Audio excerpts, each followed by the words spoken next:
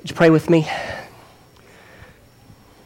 Father, what a great security we can find in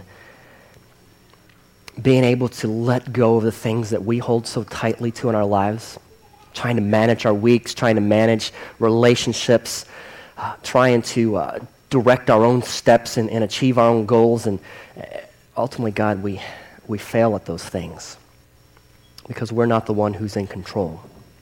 But you are. We don't know what lies ahead for us, but you do.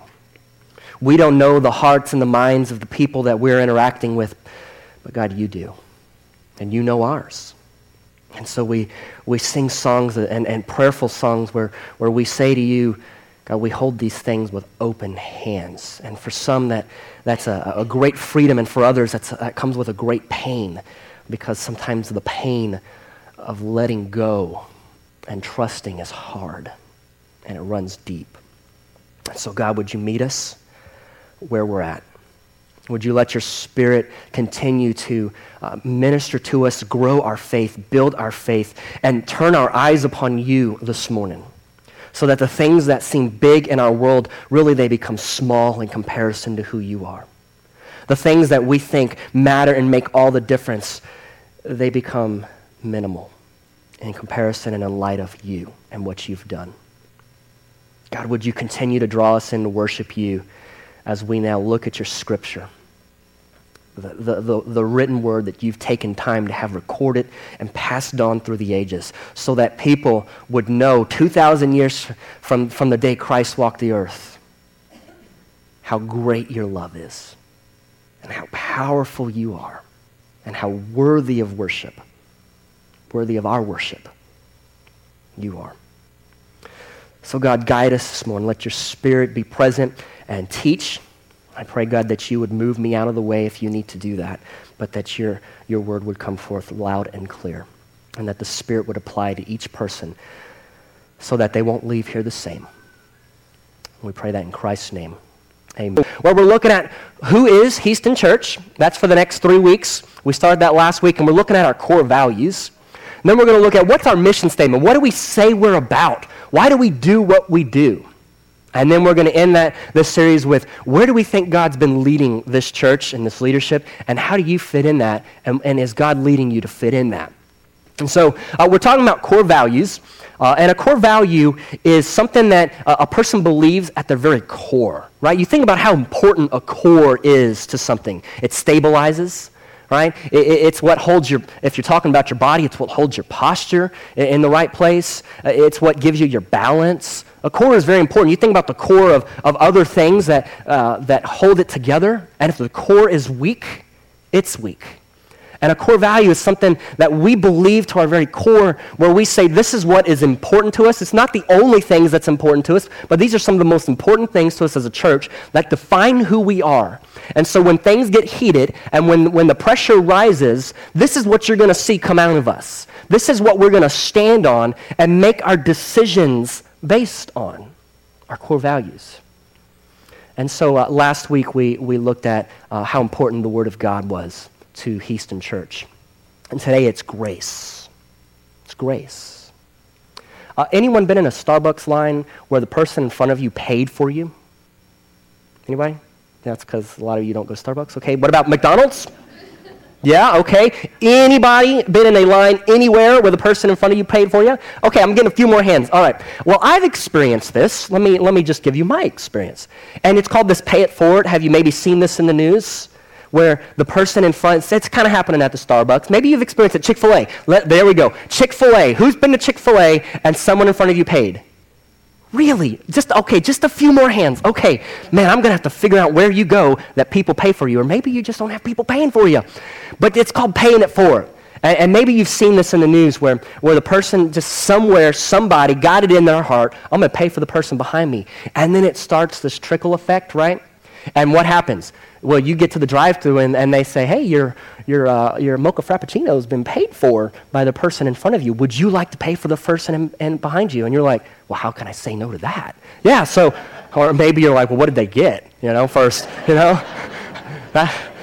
That'd be my answer. Well, what did they order? I'm just the coffee guy. It's like $2. What did they order, But what happens is it's just trickle effect, right? Most of us would not likely be that person to start it off because it takes us getting something, receiving something like that in order for us to catch the vision to do it and to pass it on. You know, grace is like that. We all talk about grace.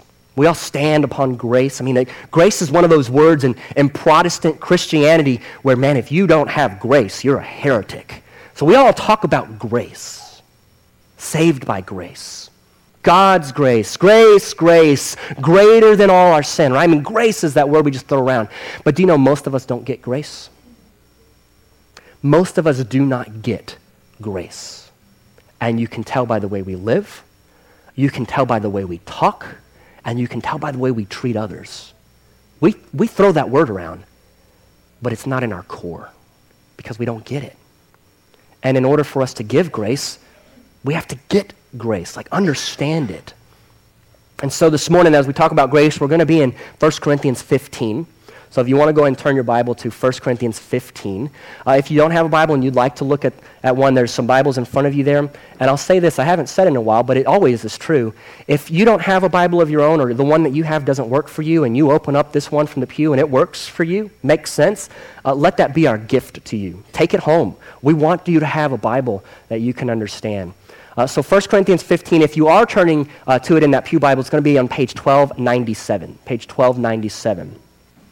So 1 Corinthians, before we just kind of jump into the end of the letter, this is a letter that the Apostle Paul, that's the Paul we all know. If you know nothing else about Christianity, you know two names. You know Jesus and you know Paul because both of them cause controversy. This is the Paul we're talking about. But do you know before Paul was the Apostle Paul, his name was Saul. And what we've got is a guy who used to be named Saul, who was very energetically going after a group of people. We've got a guy who had lived at the time when Jesus was around and died, heard about it, seen it maybe he was there, maybe he wasn't, but he knew he was close to that event. And all of a sudden, after Jesus died, this new movement starts. And this new movement kind of picked up a name. It's called the Way. And people started talking about this Jesus and the Way. And so Paul saw that as a threat. So Paul, he's persecuting this group called the Way. And these people are talking about Jesus, and he sees that as a threat to his belief system. He sees it as a threat to Jewish belief system because he was a leader in the Jewish faith. And so he actually, because he loved God so much, and because he was so zealous for his beliefs, he actually goes and he's killing off these Christians.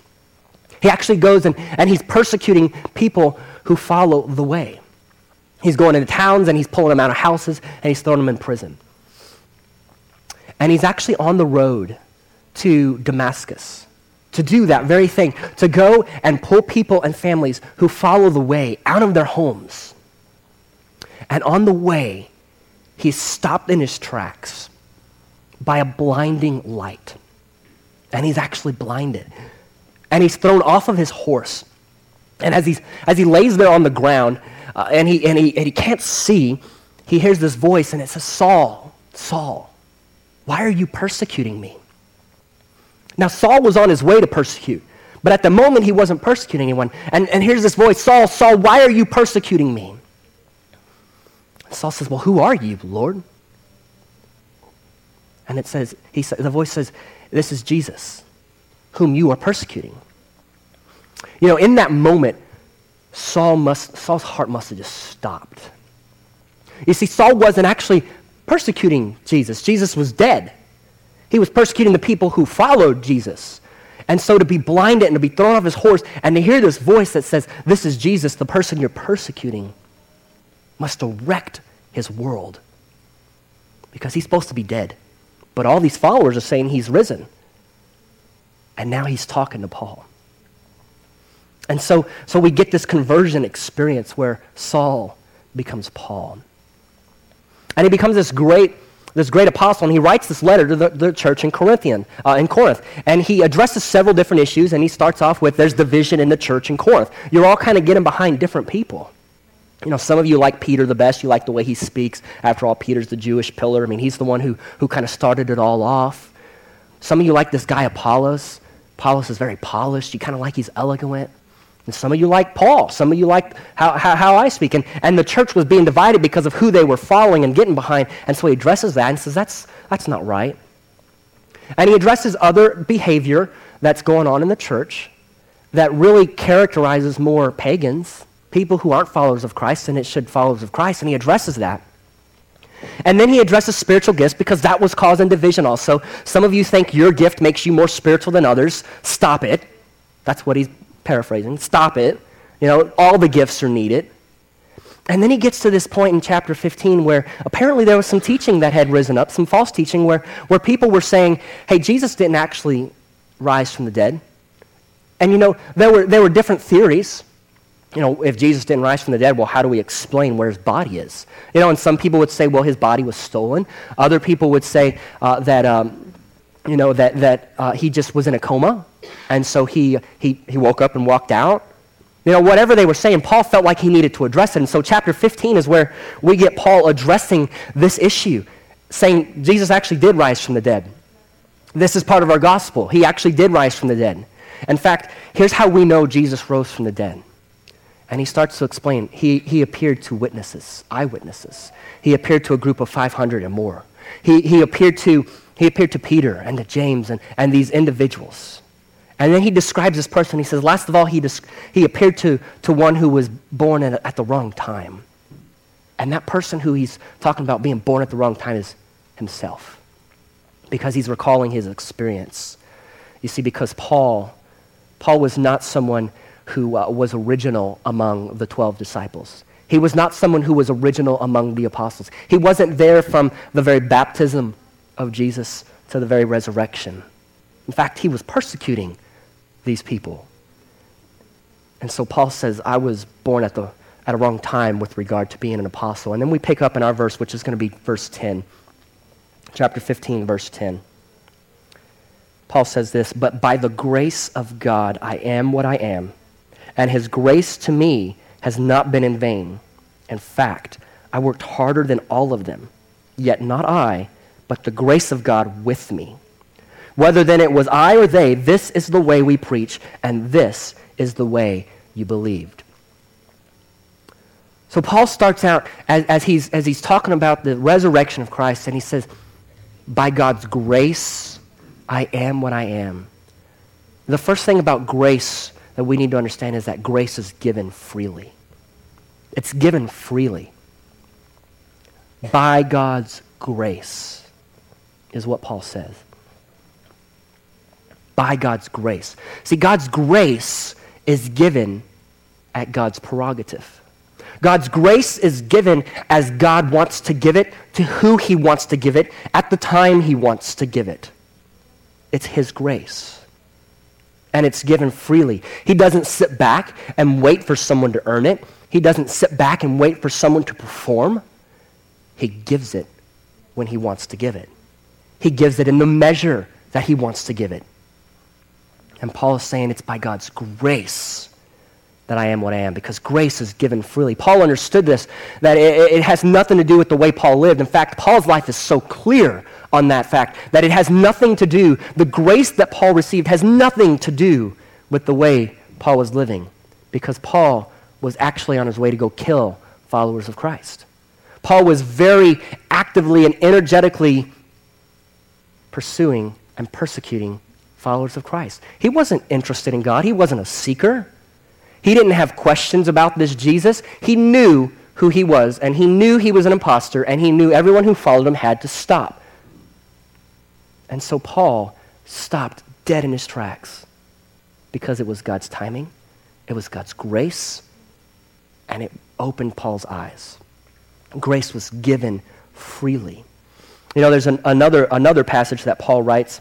It's in the book of Ephesians. You can either turn there if you'd like, or I'll have it on the screen. If you're in the Pew Bibles, you're going to go to page 1318.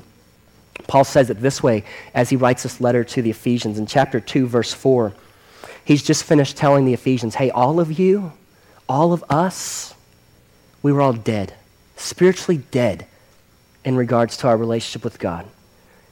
And he goes on in verse 4 and he says, but God being rich in mercy because of his great love with which he loved us, even though we were dead in transgressions, made us alive together with Christ. By grace you are saved. And he raised us up with him and seated us with him in the heavenly realms in Christ Jesus. By grace, Paul says, you've been saved. It was God's mercy extended to people who were dead in trespasses and sins, people who were dead before God, that God extended his grace. It is freely given. It is not earned. Paul would say in another spot in the book of Romans that a person who works and does a job, he earns his pay. But grace doesn't work that way. You don't earn grace. You're not obligated to receive grace. Grace is just given freely, apart from who you are, apart from what you do, apart from what you'll ever do. It's freely given. And there's not a person on this earth, apart from Christ himself, who is beyond that grace, who doesn't need that grace. There's not a person in this room who's placed their trust in Christ, who didn't receive that grace. Some received more than others, but the bottom line is it's all grace. Because at the end of the day, there's no room for boasting. It'd be like, if this guitar could talk, the guitar can't boast in the music that it makes because it has to have someone playing it to make the music. As Justin Borneman's up here wailing on his guitar and it's doing that wah, wah thing, the guitar can't boast because it needs the wah pedal. And it needs someone to play it. Right? The drums can't boast in the beats they lay down because it needs a drummer to be laying down those beats. It seems foolish that if the drums were to come alive and talk, they'd say, hey, check out the beats I lay down, and there's no one at them. It would be foolish. It's exactly the same for you and I to say, hey, check me out. This is why God accepted me. It's foolish because we are but instruments in the hands of a gracious God. And that grace that we've received has been freely given. And so Paul would say there's not a person beyond that grace, and he would say it this way in Romans 3. For all have sinned and are fallen short of the glory of God. We use that verse a lot of times, and we use it in evangelism, but he actually wrote that to a church filled with people who were already believers and followers of Christ. A church who had divisions because some people thought they were better than others. And so Paul is reminding them, there's not a one of you in here, Church of Rome, that's beyond God's grace. Because every single one has fallen short and in need of God's grace. Grace is freely given. Grace is not fair. It's not fair. It's not earned. It's not deserved. It's just freely given. Grace.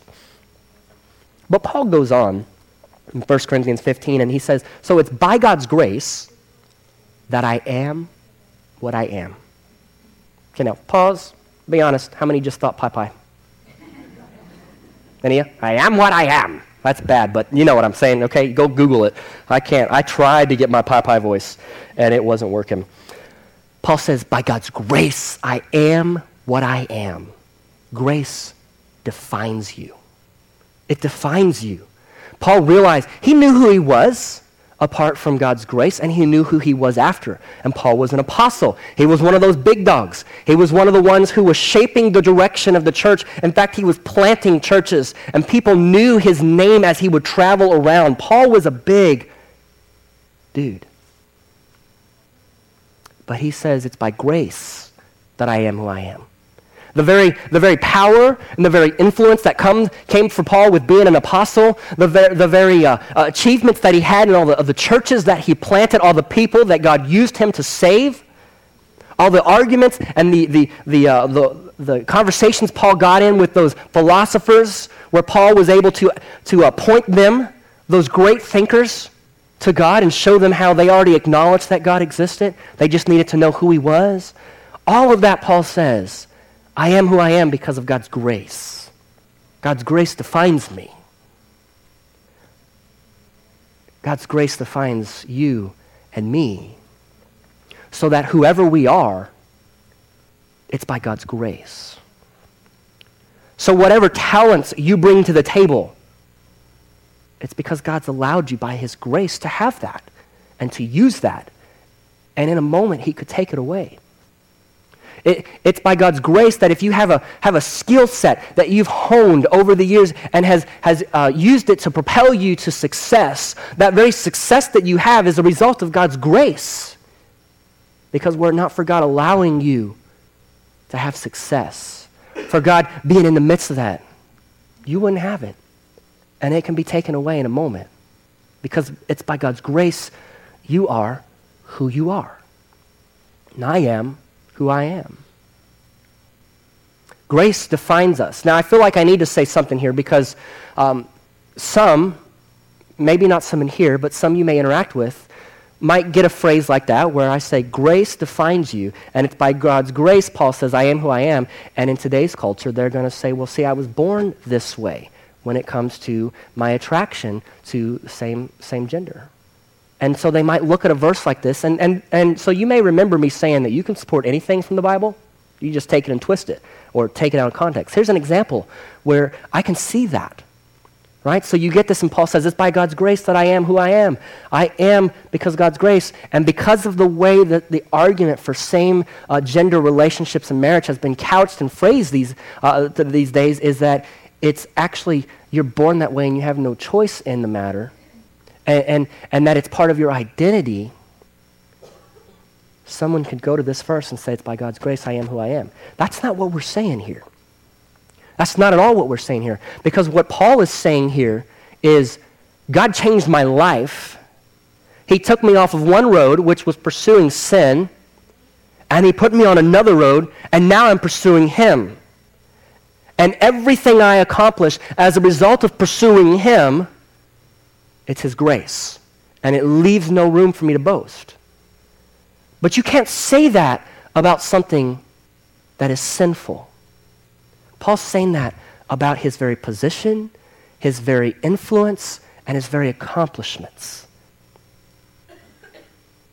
He would say it in another letter to the church at Philippi, everything that I once considered gain, I now count as lost. He's talking about pursuing Christ. He's talking about pursuing his Savior. And so this verse can't be used to support, well, it's who I am, I have no you can't judge me, I have no excuse. We're going to come around to that here in just a minute. That's not what Paul's saying. He's not making an excuse for who he was.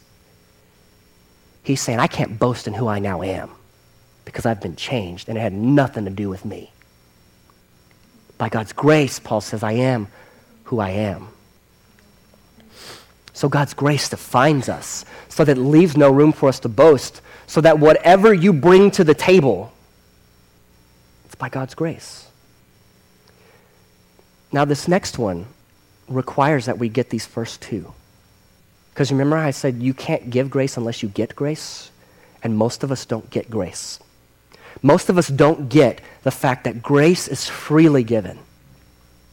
Okay, and if we get that, or even if we don't, then we get to the second part. Most of us don't get that everything we have and everything we are is because of God's grace. See, a lot of us like to say, I'm saved by grace, but then we boast in what we do. Or we boast in what we bring to the table. Where Paul would say, no, it's by God's grace you are who you are. You have no room to boast. If you get those two things, then this next one will come a little easier to you. But if you don't get those two things, that grace is freely given, and that grace defines who you are, you're going to be nowhere near this next one, where grace frees you to let others be who they are. Grace frees you to let others be who they are. Paul says this as he goes on in chapter 15, verse 11. You remember at the beginning of the letter, I said he had talked about some divisions that took place. Some follow Paul, some follow Peter, some follow Apollos. And those were Peter and James, some of the people who saw the resurrection. These were guys that walked with Jesus. These are people who actually saw Jesus baptized and saw him raised. These are people who have been following Christ for a while, whereas Paul, one born at the wrong time, wasn't. That's different backgrounds. That's different experiences. And as Paul writes to this church, he says in verse 11, So whether then it was I or they, the they being those other teachers that this church has heard, that this church has been influenced by. Teachers who had different backgrounds, teachers who went about their ministry in a different way. You know, Paul seems to be a little more in your face. Maybe some of these other guys were a little less in your face, a little more gentle. Paul says it doesn't matter whether it was me or them. We all preach the same message. He says, this is the way we preach, and this is the way you believed. Paul's not trying to build himself a following in Corinth. Paul's not trying to say, well, here's why you should follow me. Stop following Peter, stop following Apollos, follow me, because I had this special event happen in my life that none of those guys did. He doesn't do that. He says it doesn't matter who you're following. And you know, as a public personality that Paul would be, as a person with a position of power and a position of influence, you know how hard it is to release that and say it doesn't matter who you're being influenced by. They all taught the same message. So if you're more influenced by that person and they connect with you better, it's God's grace. And Paul would say, praise God. And if you like Apollos, because, man, he doesn't step on your toes as much, he still gets the same truth in, but he delivers it in a way that's a little more gentle, well, praise God, it doesn't matter. They're all preaching the same message. Paul allows all those other apostles to be who they are, and he's comfortable with that because they're different from him. They go about it in a different way. They have different experiences than Paul does. Paul's got one of those dramatic testimonies. You know, the one that we sensationalize in Christianity. You know, I was a drug dealer, drug lord, you know, killed people in prison, but then God saved me and now I'm just pursuing him. It's like one of those. As opposed to, I grew up, I was saved at 5, I was homeschooled all my life, and I always just knew about God. Not so sensational, right, in our world. Shame on us for making that division. Paul's saying it doesn't matter what the background is. It doesn't matter who they are. They are who they are by God's grace, and Paul's comfortable letting them be who they are by God's grace. Because grace frees you to let others be who they are, to be different. Now again, we're talking about people who have been changed and who are now pursuing God. Obviously, I'm standing up here and I don't believe that a person has no choice in the matter with regard to same-sex relationships. I believe people are born with a propensity, a leaning towards certain types of sin. I believe someone who maybe struggles with alcoholism was probably born with a tendency to lean that way. A person who struggles with anger and a temper maybe was born and has a tendency to lean that way. A person who has same-sex orientation and attraction is probably born and leans that way, but in all of those cases, to actually act on that and pursue that is not right. Take the sin, whatever it is, pull yourself back from the most controversial ones, and we're all born dead in our trespasses and sins. That's what it means, is that we have no other option. We're just born with certain leanings. Yeah, we can do good things. Yeah, we can do things that appear good to other people and probably are good. But when it comes to earning our acceptance before God, it doesn't. We can't earn it because God gives grace. And so when I say grace frees you to let others be who you are or to be who they are, what I'm not saying is you let others be and pursue sin, whatever that is. That's not saying you keep your mouth shut and you don't, as a brother or sister, come alongside someone and say, hey, that's not right. That's going to cause some destruction in your life. That's not what I'm saying. That's not what Paul's saying. If you know anything about Paul and Peter's relationship, in the book of Galatians, Paul, who's free to let other people be who they are, actually calls Peter out. Hey, Peter, you're living in sin. You've got bacon on your breath, but now these people from Jerusalem come and you're denying ever eating the bacon. Galatians chapter 2, I just paraphrased that. Okay? Paul confronted sin because in his love and he understood grace, that grace is not something to be abused. It's something that changes who you are. It's something that should motivate the way you live. But grace should free us to let others be who they are. And so what that looks like for us maybe in the church is, so someone shows up to your Bible study and, you know,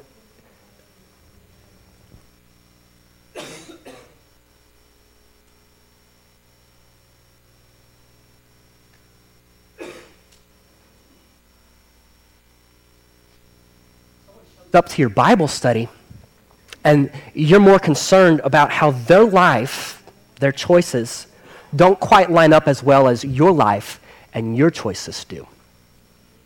I mean, if you spend more time thinking about how someone else's life isn't as it should be, instead of focusing in on how your life should be, you probably don't get grace because you're not free to let them be who they are.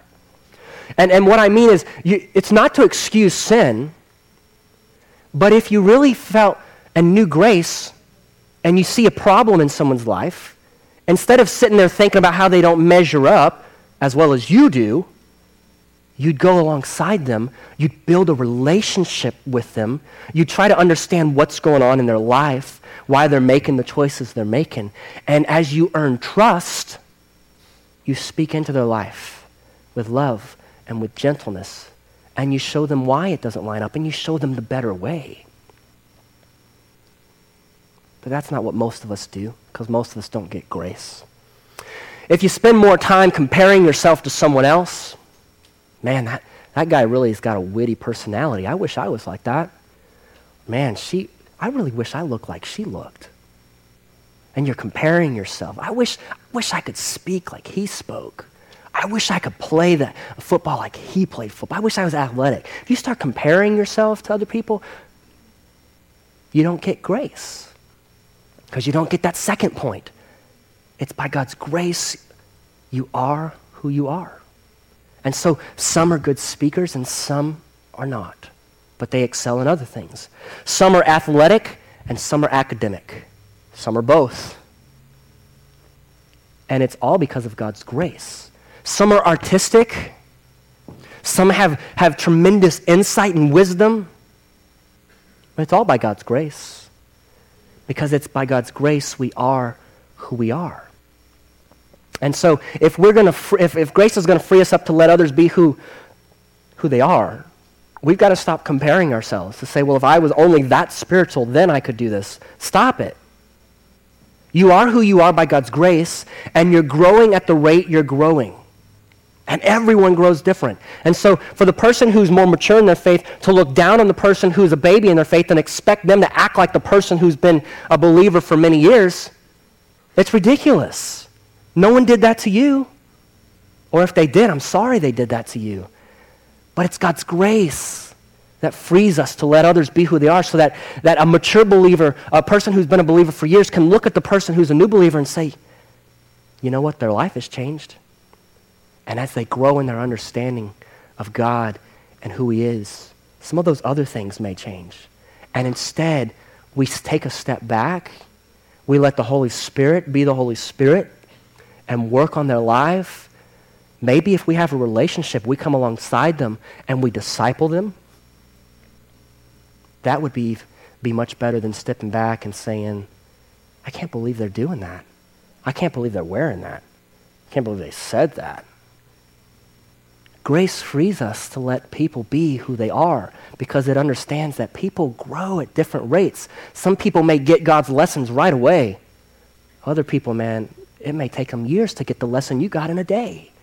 The fact that you got in a day is God's grace. The fact that they get it at all is God's grace.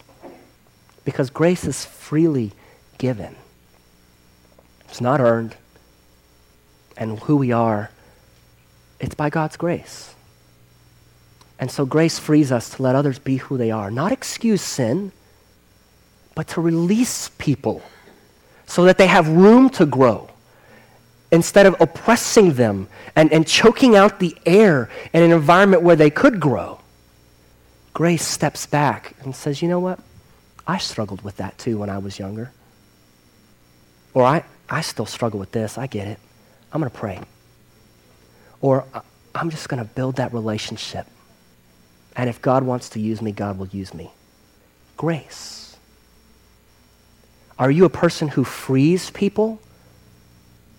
Or are you more of a person who puts a burden on people?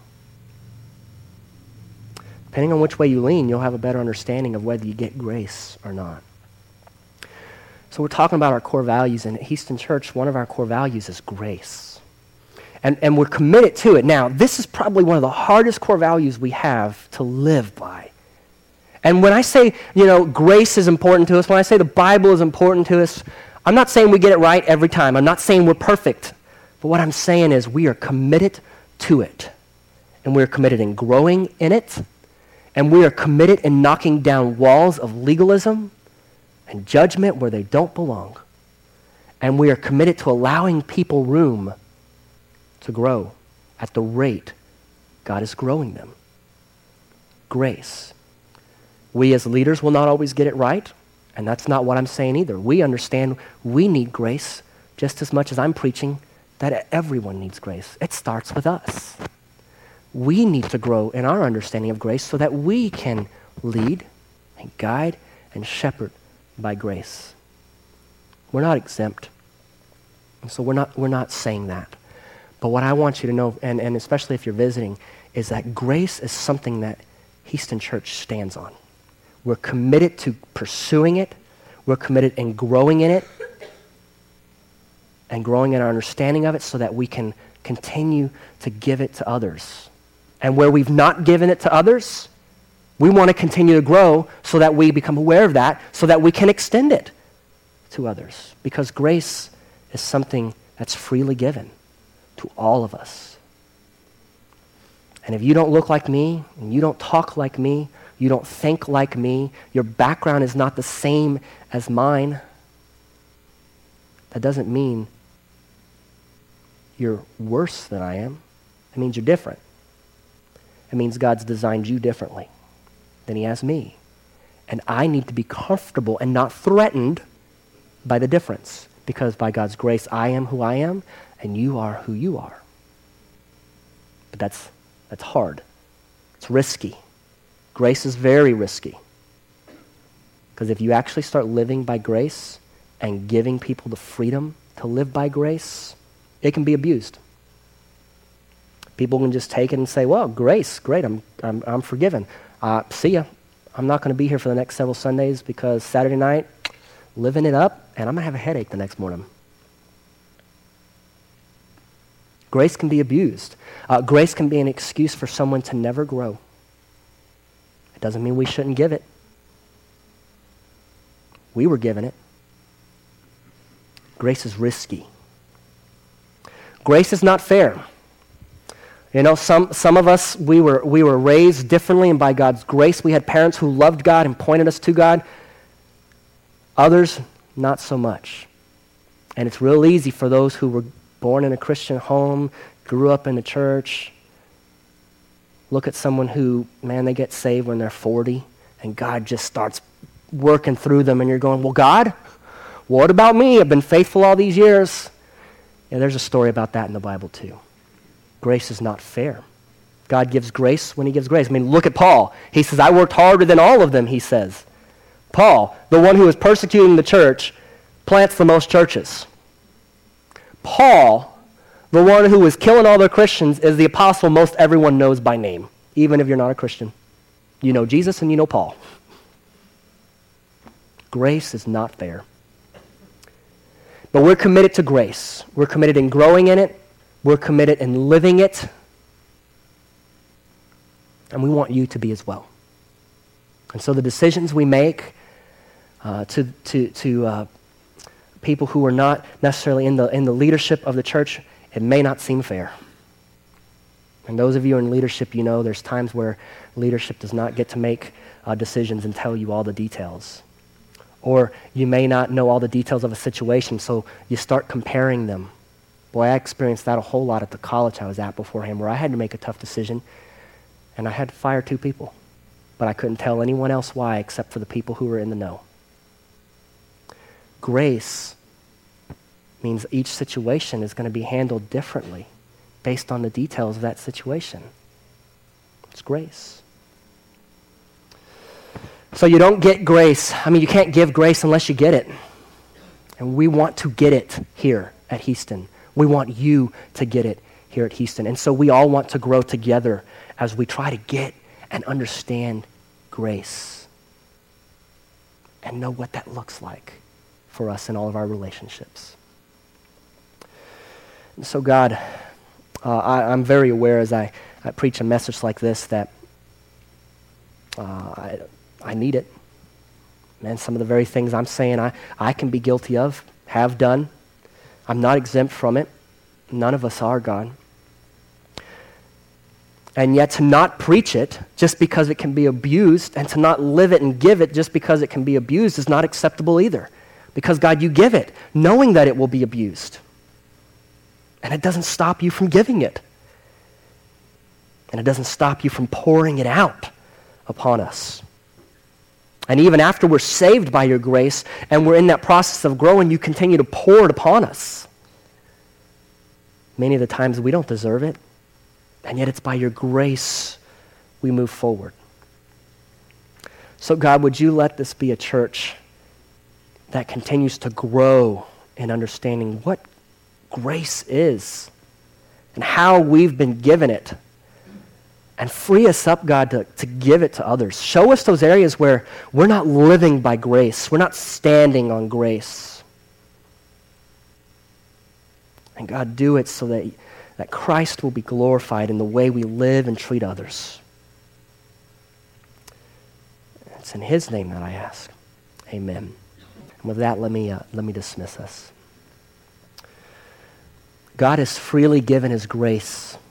He didn't hold back. He didn't look at you and say, get cleaned up first. He said, come to me and I'll clean you. So go and give people the same grace that you've been shown. And do it in the name of the Father and the Son and the Holy Spirit.